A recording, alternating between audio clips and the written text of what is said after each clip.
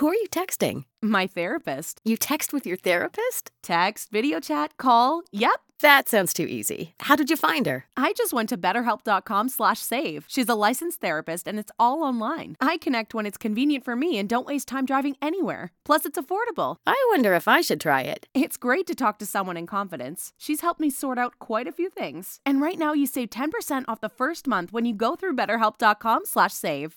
BetterHelp.com/save. Got it. You can't control what's outside your home, but you can control what comes in. Because Clorox disinfecting wipes kill 99.9% of viruses and bacteria, including COVID-19 virus, when used as directed on hard, non-porous surfaces. So whether it's from dirty doorknobs, dirty shoes, or something else, outside germs won't stand a chance. When it counts, trust Clorox. Kill Pseudomonas, Salmonella, and influenza virus type A2. Kill SARS-CoV-2 on hard, non-porous surfaces. Use as directed. Let us check if this is working properly and at a correct volume to get my voice out there, making sure that you can hear me loud and clear. Loud and clear? Something appropriate for us as a message. And the only song I can really kind of think of.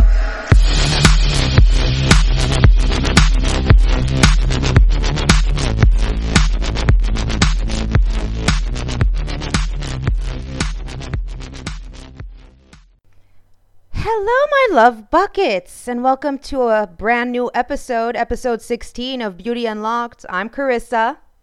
Hi, howdy, how's it going? Before we get into this brand new episode, I had to actually take a deep breath because you know that your girl here is going to start ranting and raving. For the past few weeks, there has been very strong energy. 2020 is definitely one of those years that will go down in history for many reasons.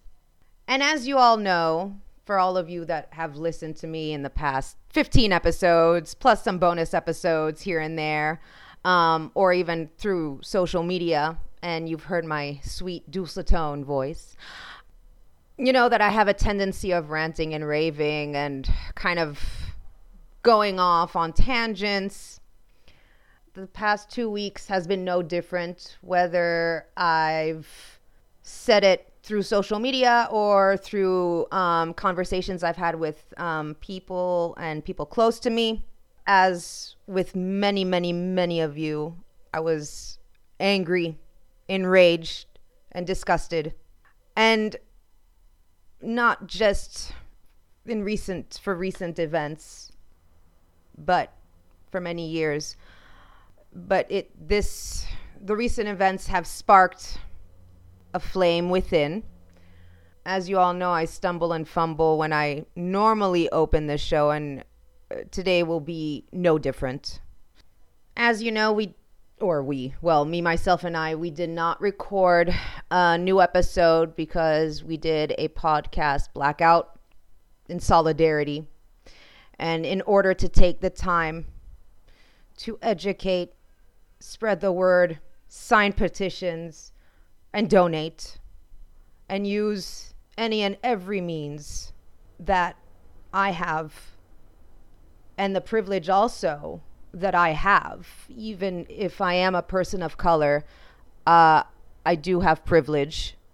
I've been using all my social media accounts and educating myself in various ways. I have to keep stopping because I get emotional, and for fear of also saying the wrong thing. But I'm hoping that everyone, and I have been just in awe of the global response that there has been, and the global response of standing in solidarity. And this is why I said that 2020 will go down in history, because when you look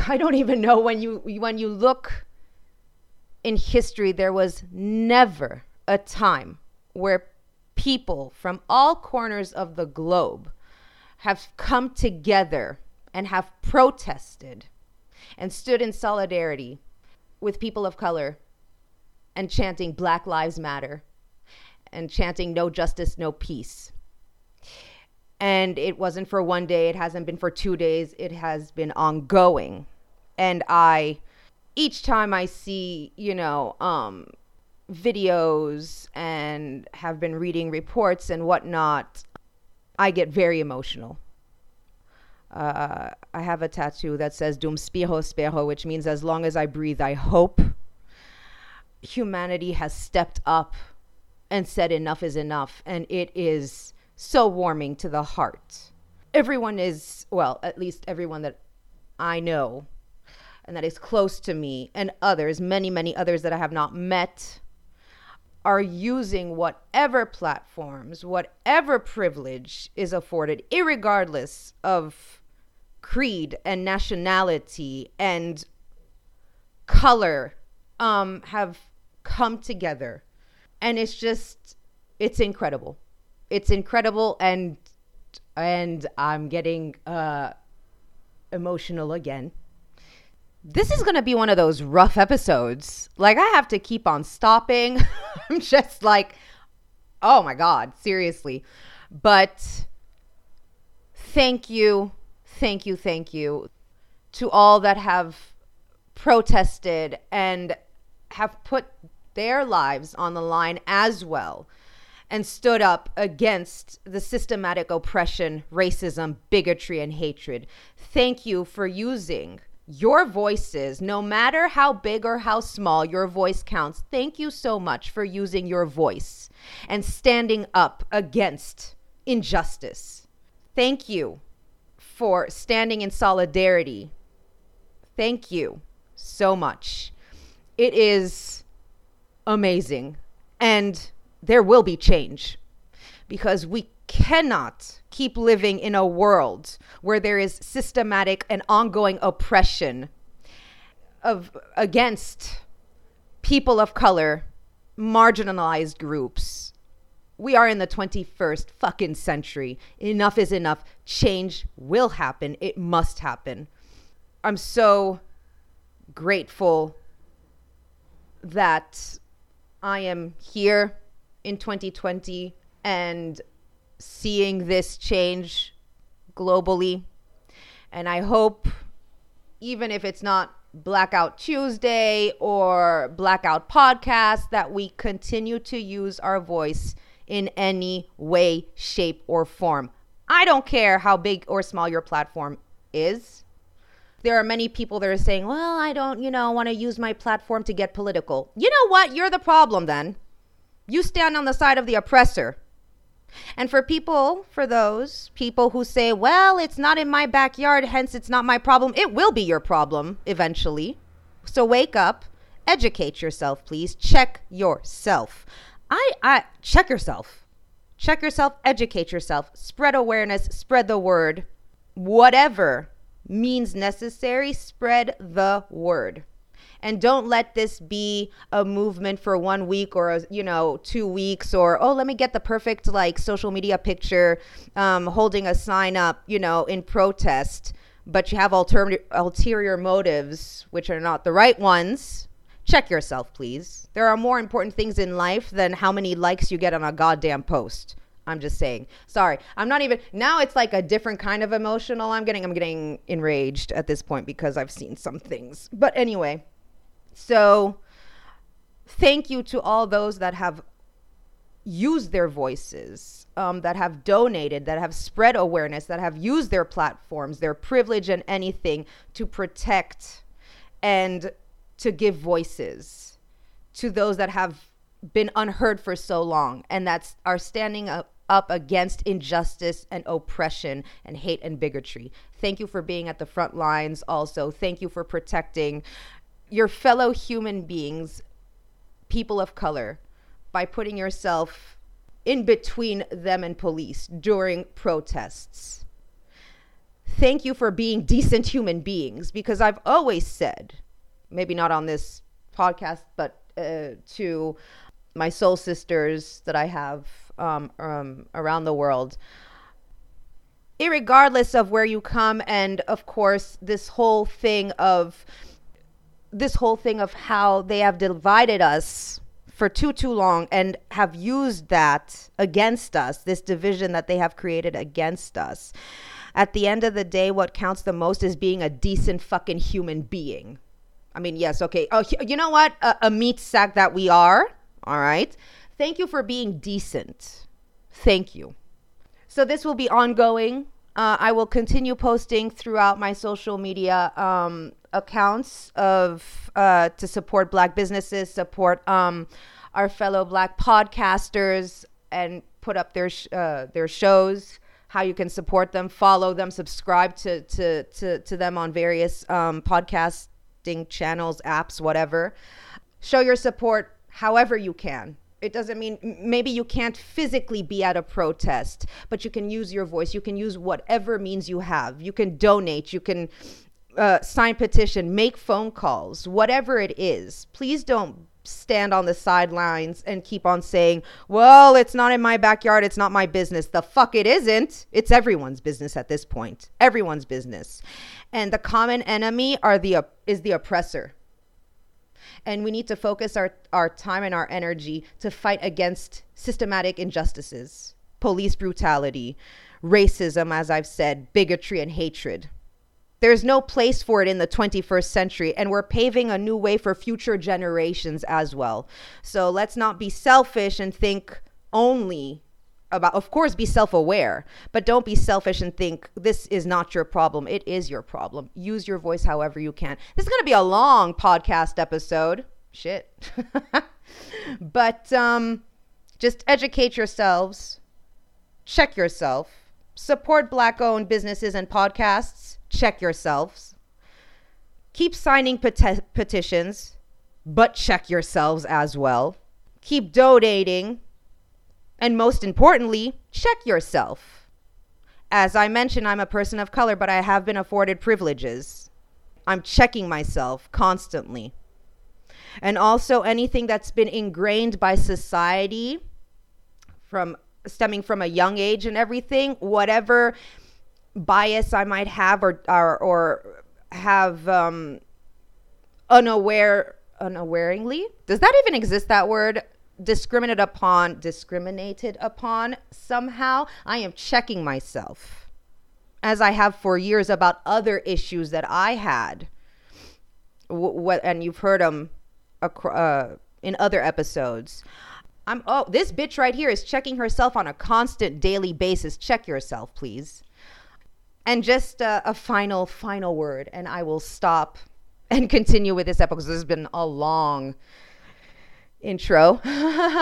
Also to all the protesters, and our eyes are on governments and elected officials and everything, and our eyes are on the United States at the moment, as it should be as well, but also to all those citizens around the world, around the globe.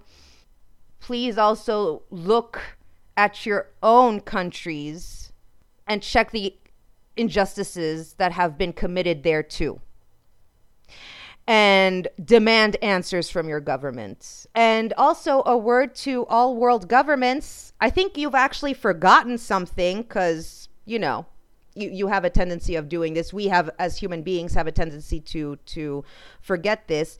But governments, we don't serve you. You fucking serve us. Remember that. And if you're not doing what you're supposed to be doing, which many of you are not, we the people, we will use whatever means and our voices. And I'm not saying violence and all that. No. I'm not saying that. But I'm saying we will use our voices and we will vote you out. It is time for change. 2020 is the year of truths and the time for change. Enough is enough. Enough with the bullshit. So governments where you think your citizens right now are just looking to the United States. No, we're keeping our eyes on you too, motherfuckers. All right. Oh, and my soul sister Josie will know. Hey, Jimbo of the CIA, that's probably listening to every fucking thing I'm saying and writing and thinking. Go fuck yourself and check yourself too, Jimbo. All right, my PSA is over. And for those of you who don't know what PSA is, it's a public service announcement. My rant and rave for the moment is over. I didn't say I won't come back to it, but it's over for the moment. And we will continue with our episode. Are you ready? All right, so today I feel like I'm in a classroom, and I'm like, all right, students, today we're going to talk about Jesus. No, we're not going to talk about Jesus, but that's a whole different story right there. I'm not going to even go into it. But today we're actually going to discuss eating disorders and if social media or media in general has an influence on eating disorders. So a couple of months back, I was a guest on a fellow podcaster's podcast, Mark McIntosh's podcast, The Pod Social. And we had like a bit of a discussion regarding, well, the role that social media does play in today's society. And we spoke about many things. So check him out. It's The Pod Social, Mark McIntosh. He's the host of it. And I think I was on episode 6, but listen to his show either way. Podcast, shout out to The Pod Social. But we had a bit of a discussion about it. So today how it's going to be broken down is that I want to talk about eating disorders. Yes, of course. But I want to actually discuss the definition of what it is in general, an eating disorder. And then we're going to look into each of those disorders. And we're going to be talking about the 3 main eating disorders. There are so many of them. But we're going to look at the 3 main ones. And then we're going to look at the media's influence and if there is an influence on eating disorders. So that's how it's going to be broken down. I know you're ready for it. You're so ready for it. You're like, give it to me, Carissa. And I'm like, I'm giving it to you right now. So as always, and for every episode so far, I have found tons and tons and tons of articles. And obviously I cannot, add them all into like a podcast episode, although saying that this episode is pretty long, but it's to make up for last week, I'm just going to keep on like going and going. I feel bad for you guys. Anyway, but I found the ones that I have referenced are psychiatry.org, nationaleatingdisorders.org, and a few others that I'll mention below. So eating disorders are complex and they affect all kinds of people. Risk factors for all eating disorders involve a range of biological, psychological, and sociocultural issues.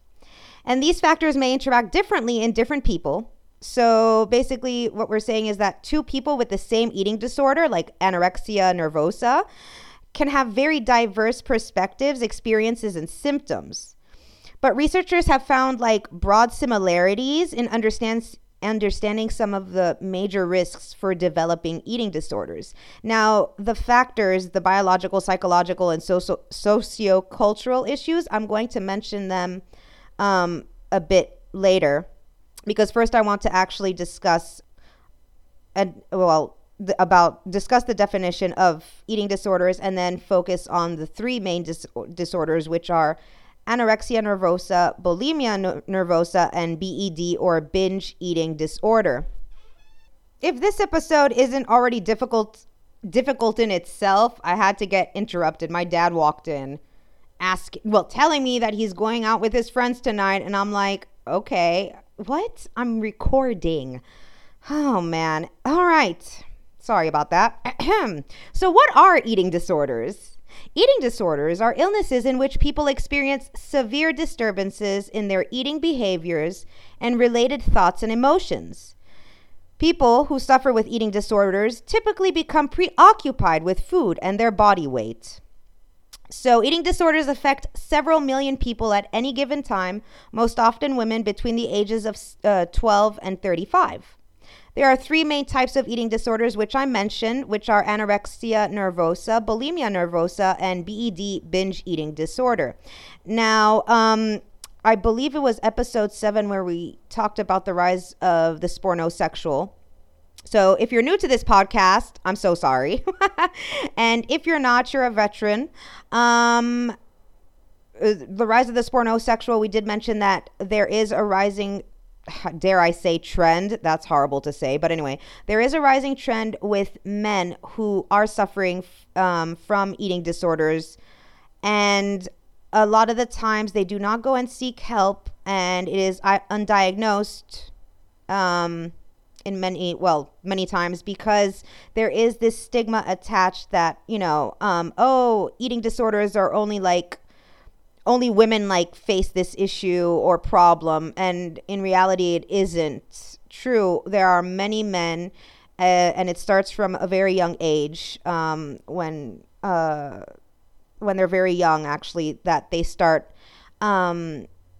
dealing with and putting themselves through very, unhealthy habits, and unhealthy exercise habits and unhealthy eating habits. So, but yes, typically, women do suffer more from eating disorders, but men are also affected. We're not forgetting about you, men. You're there. So we have people with anorexia nervosa and bulimia nervosa tend to be perfectionists with low self-esteem and are extremely critical of themselves and their bodies. They usually feel fat and see themselves as overweight, sometimes even despite life-threatening semi-starvation or malnutrition. An intense fear of gaining weight and of being fat may become all-pervasive. In early stages of these disorders, patients often deny that they have a problem. So eating disorders occur together with other psychiatric disorders like anxiety, panic, obsessive compulsive disorder, and alcohol and drug abuse problems. And there's no evidence that suggests that hereditary may play a part in why certain people develop eating disorders. But these disorders also afflict many people who have no prior family history. So the thing is that without treatment of both the emotional and physical symptoms of these disorders, malnutrition, heart problems, and other potentially fatal conditions can result. However, with proper medical care, those with and suffering from eating disorders can resume suitable eating habits and return to better emotional and psychological health. So now we're going to actually talk about like I said, the three main eating disorders. Anorexia nervosa is diagnosed when patients weigh at least 15% less than the normal healthy weight expected from their height. Hallmarks of anorexia include limited food intake, fear of being fat, problems with body image, or denial of low body weight. People with anorexia nervosa don't maintain a normal weight because they refuse to eat enough, often exercise obsessively, and sometimes force themselves to vomit or use laxatives to lose weight. Over time, the following symptoms may develop as the body goes into starvation mode. So, menstrual periods can cease, osteopenia or osteoporosis, which is the thinning of the bones, through loss of calcium, hair and nails become brittle, skin dries and can take on a yellowish cast. Some people who suffer from anorexia nervosa, they have mild anemia and muscles, including the heart muscle, waste away. They suffer from severe constipation. There's a drop in blood pressure, slowed breathing, and pulse rates. Internal body temperature falls, and this causes the person to feel cold all the time. And they also suffer from depression and lethargy. Bulimia nervosa. Although they may frequently diet and vigorously exercise, individuals with bulimia can be slightly underweight, normal weight, overweight, or even obese. But they are not as underweight as people who suffer from anorexia nervosa. Patients with bulimia binge eat frequently, and during these times, sufferers may eat an astounding amount of food in a short time, often consuming thousands of calories that are high in sugars, carbohydrates, and fats. They can eat very rapidly, sometimes gulping down food without even tasting it. So the binges often end only when they are interrupted by another person, or they fall asleep, or their stomach hurts from being stretched beyond normal capacity. During an eating binge, sufferers feel out of control. After a binge, stomach pains and the fear of weight gain are common reasons that those with that suffer from bulimia nervosa purge by throwing up or using a laxative. The cycle is usually repeated at least several times a week, or in serious cases, several times a day. So many people don't know when a family member or friend has bulimia nervosa because people almost always hide their binges. And since they don't become drastically thin, their behavior usually goes unnoticed by those closest to them. But bulimia nervosa does have symptoms that should raise red flags. So people who suffer from bulimia nervosa have chronically inflamed and or sore throats. Their salivary glands in the neck and below the jaw become swollen. Cheeks and face often become puffy, causing sufferers to develop a chipmunk-looking face. Tooth enamel wears off because the teeth begin to decay from exposure to stomach acids. Constant vomiting causes gastroesophageal reflux disorder. Laxative abuse causes irritation, leading to intestinal problems. Diuretics, or water pills, cause kidney problems. They suffer from severe dehydration from purging of fluids. And bulimia can lead to rare, potentially fatal complications, including esophageal tears, so your esophagus can tear, gastric rupture, and cardiac arrhythmias. Okay, so now I want to take a closer look at BED, or binge eating disorder, which, by the way, it's up to like maybe a few months ago. I think it was like maybe in March or something. I was thinking of doing eating disorders, an episode on eating disorders, and I didn't even know that binge eating disorder was considered, it is, but in the sense of I didn't know that there was an eating disorder called binge eating disorder. And I actually found out that a very famous tennis player, Monica Seles, I think it is. Yes, Monica Seles, she actually opened up not too long ago about her battle with binge eating disorder. So we're going to take a look at what binge eating disorder is. So people with binge eating disorder have episodes of binge eating in which they consume very large quantities of food in a brief period and feel out of control during the binge. It's a bit like bulimia. Unlike people with bulimia nervosa, though, they do not try to get rid of the food by inducing vomiting or by using other unsafe practices such as fasting or laxative abuse. The binge eating is chronic and can lead to serious health complications, particularly severe obesity, diabetes, hypertension, and cardiovascular diseases. So unlike the other two disorders, this one people who suffer with binge eating disorder do not try to induce vomiting or use any forms of laxatives. So binge eating disorder involves frequent overeating during a discrete period of time, at least once a week for 3 months, combined with lack of control and associated with 3 or more of the following: eating more rapidly than normal, eating until feeling You can't control what's outside your home, but you can control what comes in. Because Clorox disinfecting wipes kill 99.9% of viruses and bacteria, including COVID-19 virus, when used as directed on hard, non-porous surfaces. So whether it's from dirty doorknobs, dirty shoes, or something else, outside germs won't stand a chance. When it counts, trust Clorox. Kill Pseudomonas, Salmonella, and influenza virus type A2. Kill SARS-CoV-2 on hard, non-porous surfaces. Use as directed. Comfortably full, eating large amounts of food when not feeling physically hungry, eating alone because of feeling embarrassed by how much one is eating, feeling disgusted with oneself, depressed, or very guilty afterwards. So binge eating disorder also causes significant distress, and in the United States it's said that BED affects more people than any other eating disorder, including 3.5% of women, 2% of men, and 1.6% of adolescents. So, like I mentioned in the beginning, a very long time ago, there are risk factors for all like eating disorders, and they involve a range of biological, psychological, and sociocultural issues. So the factors that I'm going to mention right now, they may be applicable to those with anorexia, bulimia, and binge eating disorder. So we're going to first take a look at the biological risk factors. All right, so the biological risk factors. So having a close relative with an eating disorder. And recently studies of families have found that having a first-degree relative, like a parent or sibling with an eating disorder, increases a person's risk of developing an eating disorder. Having a close relative with mental health conditions. So similarly, issues like anxiety, depression, and addiction can also run in families and have also been found to increase the chances that a person will develop an eating disorder. Another factor is history of dieting. So a history of dieting and other weight control methods is associated with the development of binge eating. So now we're going to go into the psychological.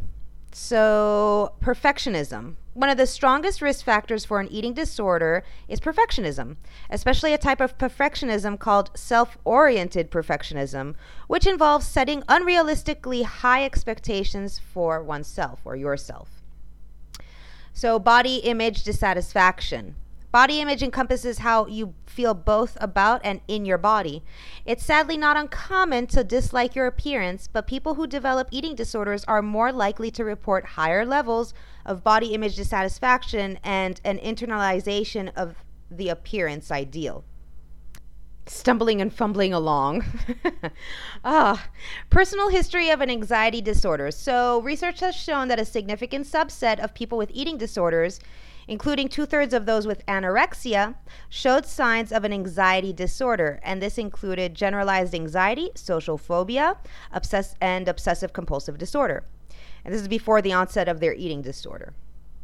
So behavioral inflexibility is also a risk factor.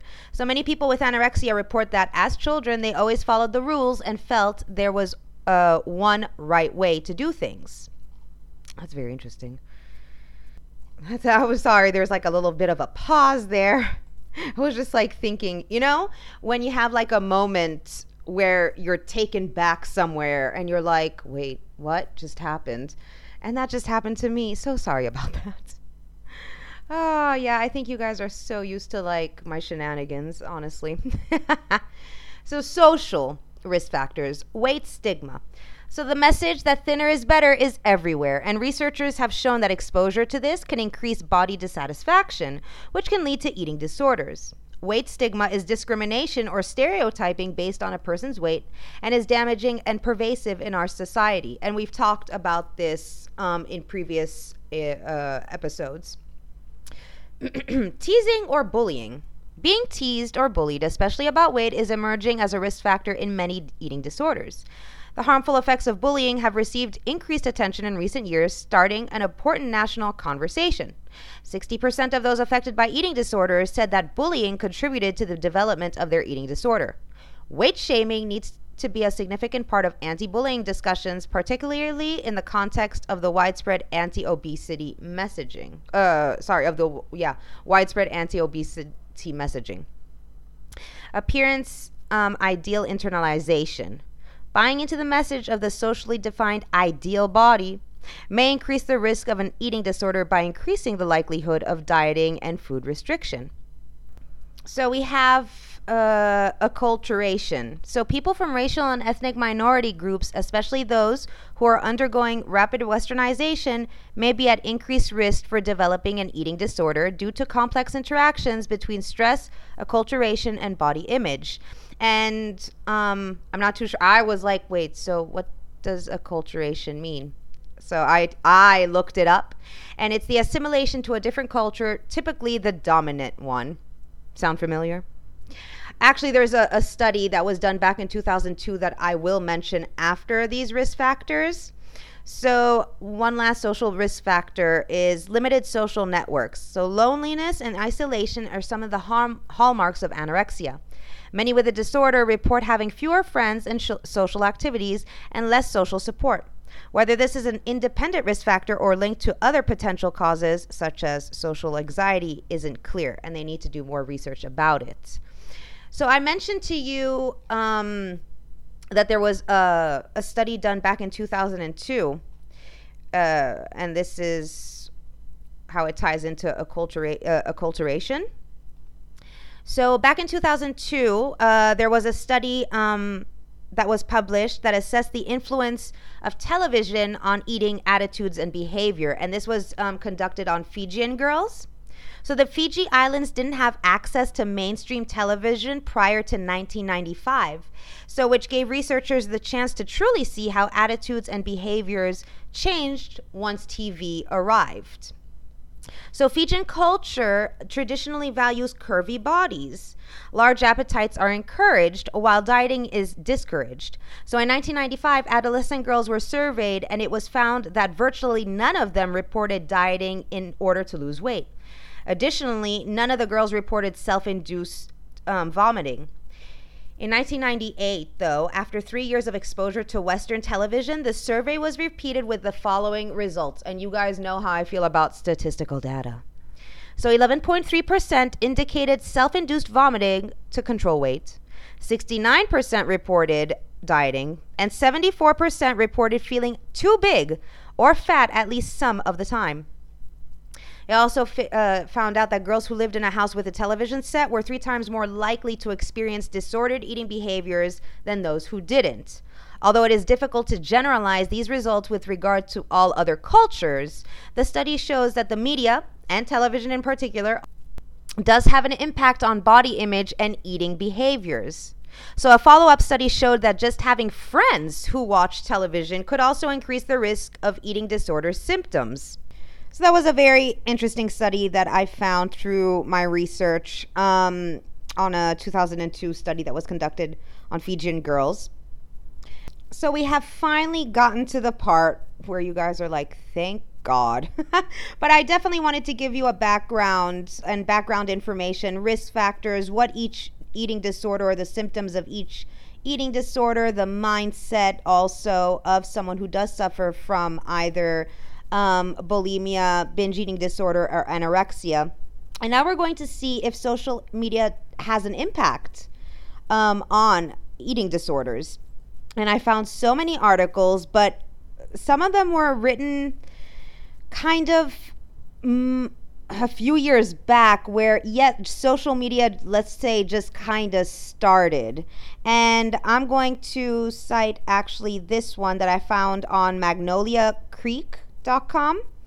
And it was written last year on May the 23rd. So it's a year old, this article. The other ones that I found were written like back in 2012, some in 2015. So it was a little bit different. Yes, social media had been around for quite some time by then, but now it's really kind of everywhere you turn, there's social media.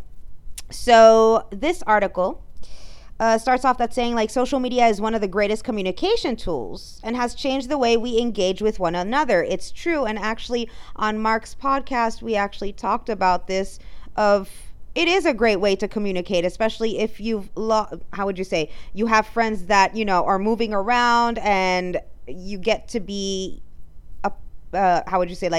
you would get to be kind of a part of their lives, like through what they're posting. So the social media platform allows us to connect and communicate with anyone, anywhere, whether we post a picture, send a tweet, or update our status. So our lives can be in full display, and that depends on how much you want to display your life. I mean, it could be just a little part of it or everything. It's our choice, basically. It also has the power to wreak havoc for someone suffering from an eating disorder and be even more detrimental to those in recovery. So while social media alone is typically not the sole cause of developing an eating disorder, as we've talked about previously, it can play a significant role for those susceptible to eating disordered behaviors, anxiety, and depression. So we're going to look at more statistical data, and you guys know how I feel about statistical data. The reason why I get off on statistical data is that it paints a more realistic picture of whatever the research was conducted on, and it makes it even more real. So Pew Research Center conducted this research, and it mostly focuses on the U.S. So it says that 69% of U.S. adults use Facebook. 73% of U.S. adults use YouTube. 75% of 18 to 24-year-olds use Instagram. 73% of 18 to 24-year-olds use Snapchat. So while we see that the majority of Americans use social media, what is even more surprising is how often. So 74% of U.S. adults use Facebook daily. with 51% visiting several times a day. Roughly 77% of Snapchat users and Instagram users aged between 18 to 24 use the apps several times a day. So this kind of really paints a more realistic picture of how social media is very influential and has kind of taken over our lives. So we're going to look at the connection between social media and eating disorders. So the National Eating Disorder Association conducted a study of women between the ages of 18 and 25, and it showed a link between Instagram and increased self-objectification and body image concerns, especially among those who frequently visited Fitspiration images. Americans spend around 2 hours a day on social media, potentially exposed to unrealistic ideals of beauty, diet talk, body shaming, thinspiration, weight loss posts, and more. Another study of social media users showed that higher Instagram usage was associated with a greater prevalence of and this is something new. This is what I learned. Seriously, this is a new term. Orthorexia nervosa symptoms, highlighting the influence social media has on psychological well-being. Social media is used to share everything, and it has become a significant tool for influencing others and placing value on the perfect body and appearance in several key ways. Now, I want to go back to orthorexia nervosa because I was like, what is that? So let's get into it. Orthorexia nervosa. Although not formally recognized in the Diagnostic and Statistical Manual, awareness about orthorexia is on the rise. The term orthorexia was coined back in 1998, and this is what it means. It's an obsession with proper or healthful eating. Although being aware of and concerned with the nutritional quality of the food you eat isn't a problem in and of itself, people with orthorexia become so fixated, what the hell, fixated? I was about to say fixated, Jesus. So fixated on so-called healthy eating that they actually damage their own well-being. So it's a bit difficult to estimate exactly like how many people have orthorexia because there isn't like a formal diagnostic criteria. And it's still like a debate whether it's a standalone eating disorder or a type of existing eating disorder such as anorexia. Oh my God, I was about to say, I don't even know. But anyway, anorexia. Or is it considered a form of obsessive compulsive disorder? We're not sure yet. But studies have shown that many individuals with orthorexia have also have obsessive compulsive disorder. So this is very, very interesting. I'm actually going to post the warning signs and symptoms of orthorexia because there is quite a few. And also I'm going to post the health consequences of orthorexia on social media. There be Facebook. I love it on social. We're talking about it, but like on Facebook or on Instagram, so you guys can actually see what some of the signs and symptoms are of orthorexia. So as we mentioned before, social media, we share everything on it, and it's really become a significant tool, and it influences many, many people around the world. So we previously mentioned the several key ways of how it influences and places a value on the perfect body, which we've talked about so much. So how? Body objectification. Pictures on social media, many of which are altered, Hello Photoshop, Facetune, and all those apps, play a role in how one seeks validation, often finding our worth by how many likes and comments we receive. The writer of this article says that she has worked with individuals that have used this to decide if they were going to eat that day or not. Selfies on social media can potentially send a message that our beauty determines our worth and our body, a message of which many with an eating disorder struggle with. So also the comparison, which I've actually talked about in Mark's podcast and on this podcast. The nature of social media lends itself towards comparison, as we often judge ourselves against others' highlights reels of success and happiness. For someone in the depths of an eating disorder, this can be very toxic, and they can compare their body image to those seen on social media. As stated before, the images are often altered and paint an unrealistic picture of how we think we should look. Now, I've mentioned this many times on previous episodes. We don't know, what has been altered, how they've been altered, the apps used to alter these images, what filters have been used, and everything. The list can go on and on and on. It's no different than how magazines used to Photoshop, whether it be celebrities or models, this, that, or the other. So, again, it's placing our worth on beauty, basically, and what our body looks like. And it shouldn't be like this. But unfortunately, and this whole point of this podcast is that this is the society that we live in.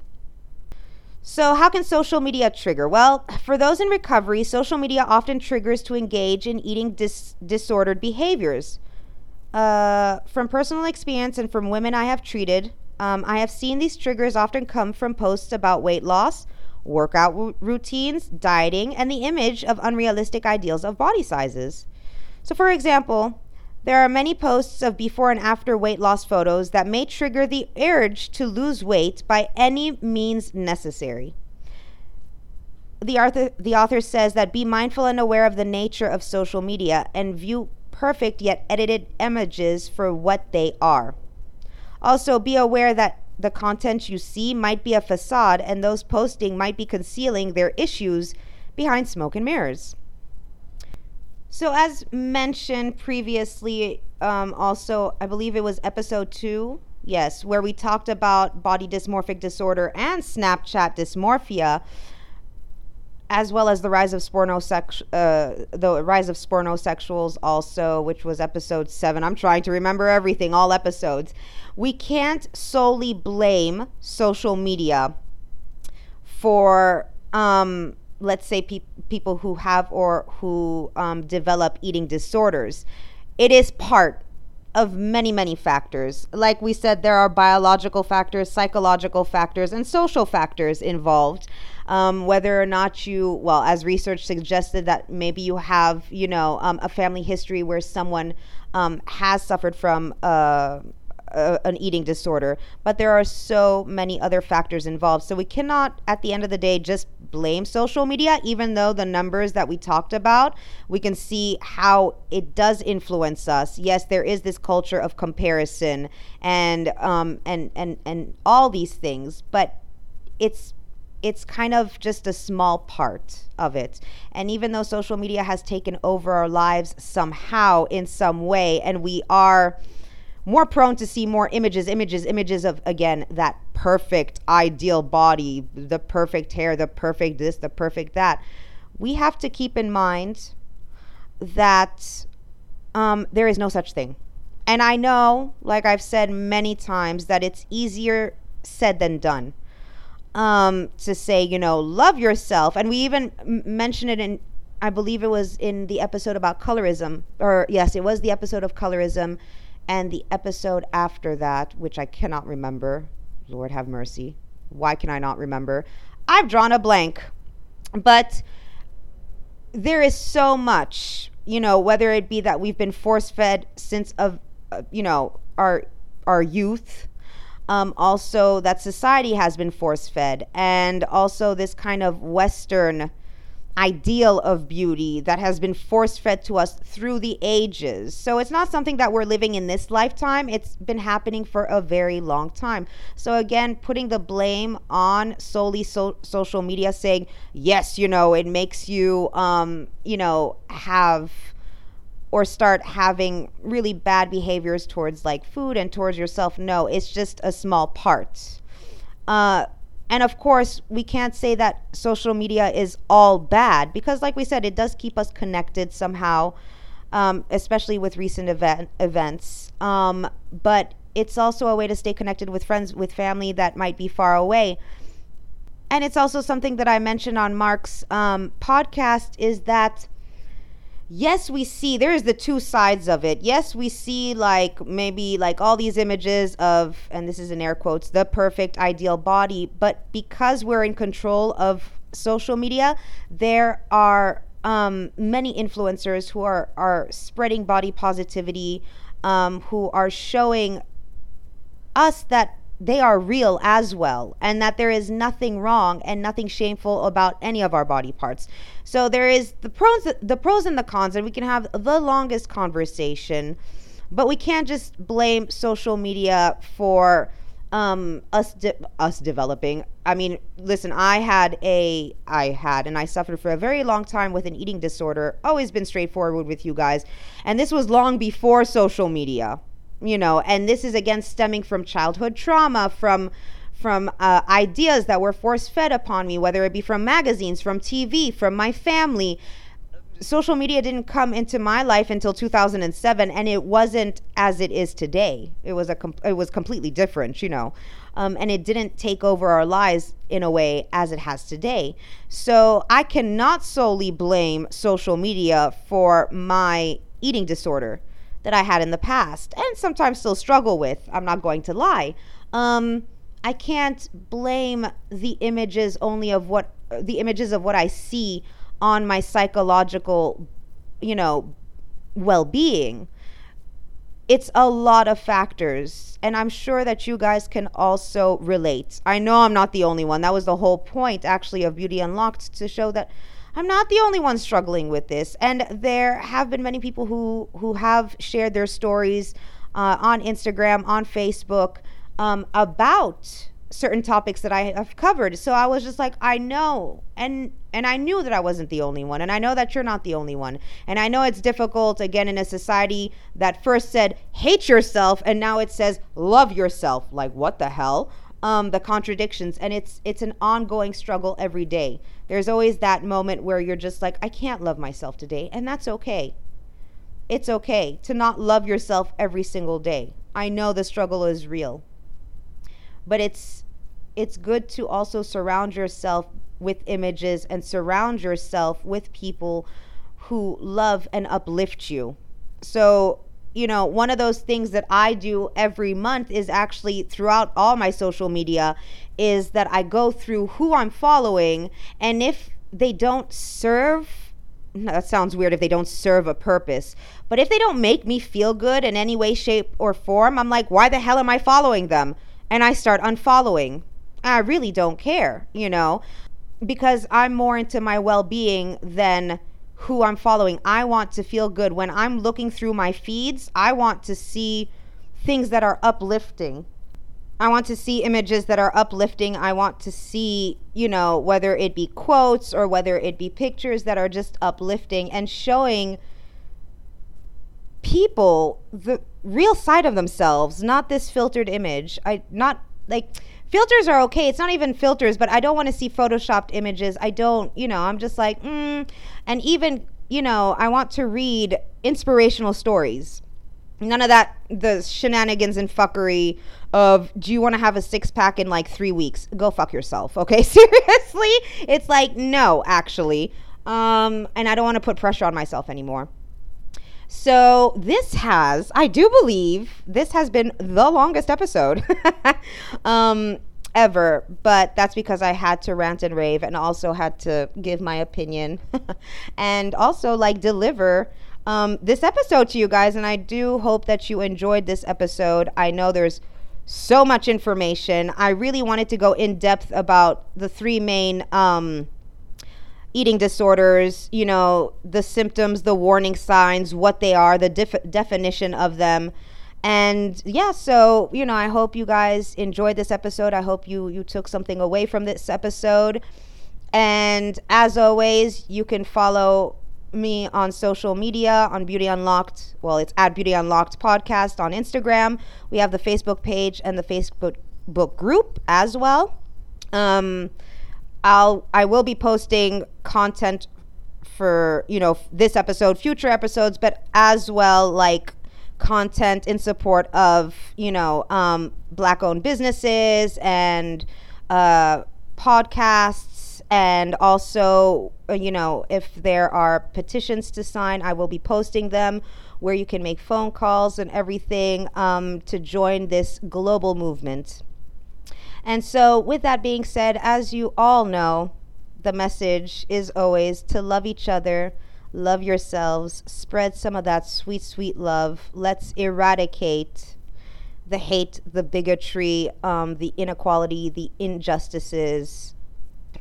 Don't forget to spread some of that sweet, sweet love this way. As always, you will hear from me next week, unless I post it on social media, but you will hear from me next week. I wish you guys a very good week and weekend, and you'll hear from me very soon. Bye. Out with the old and in with the new.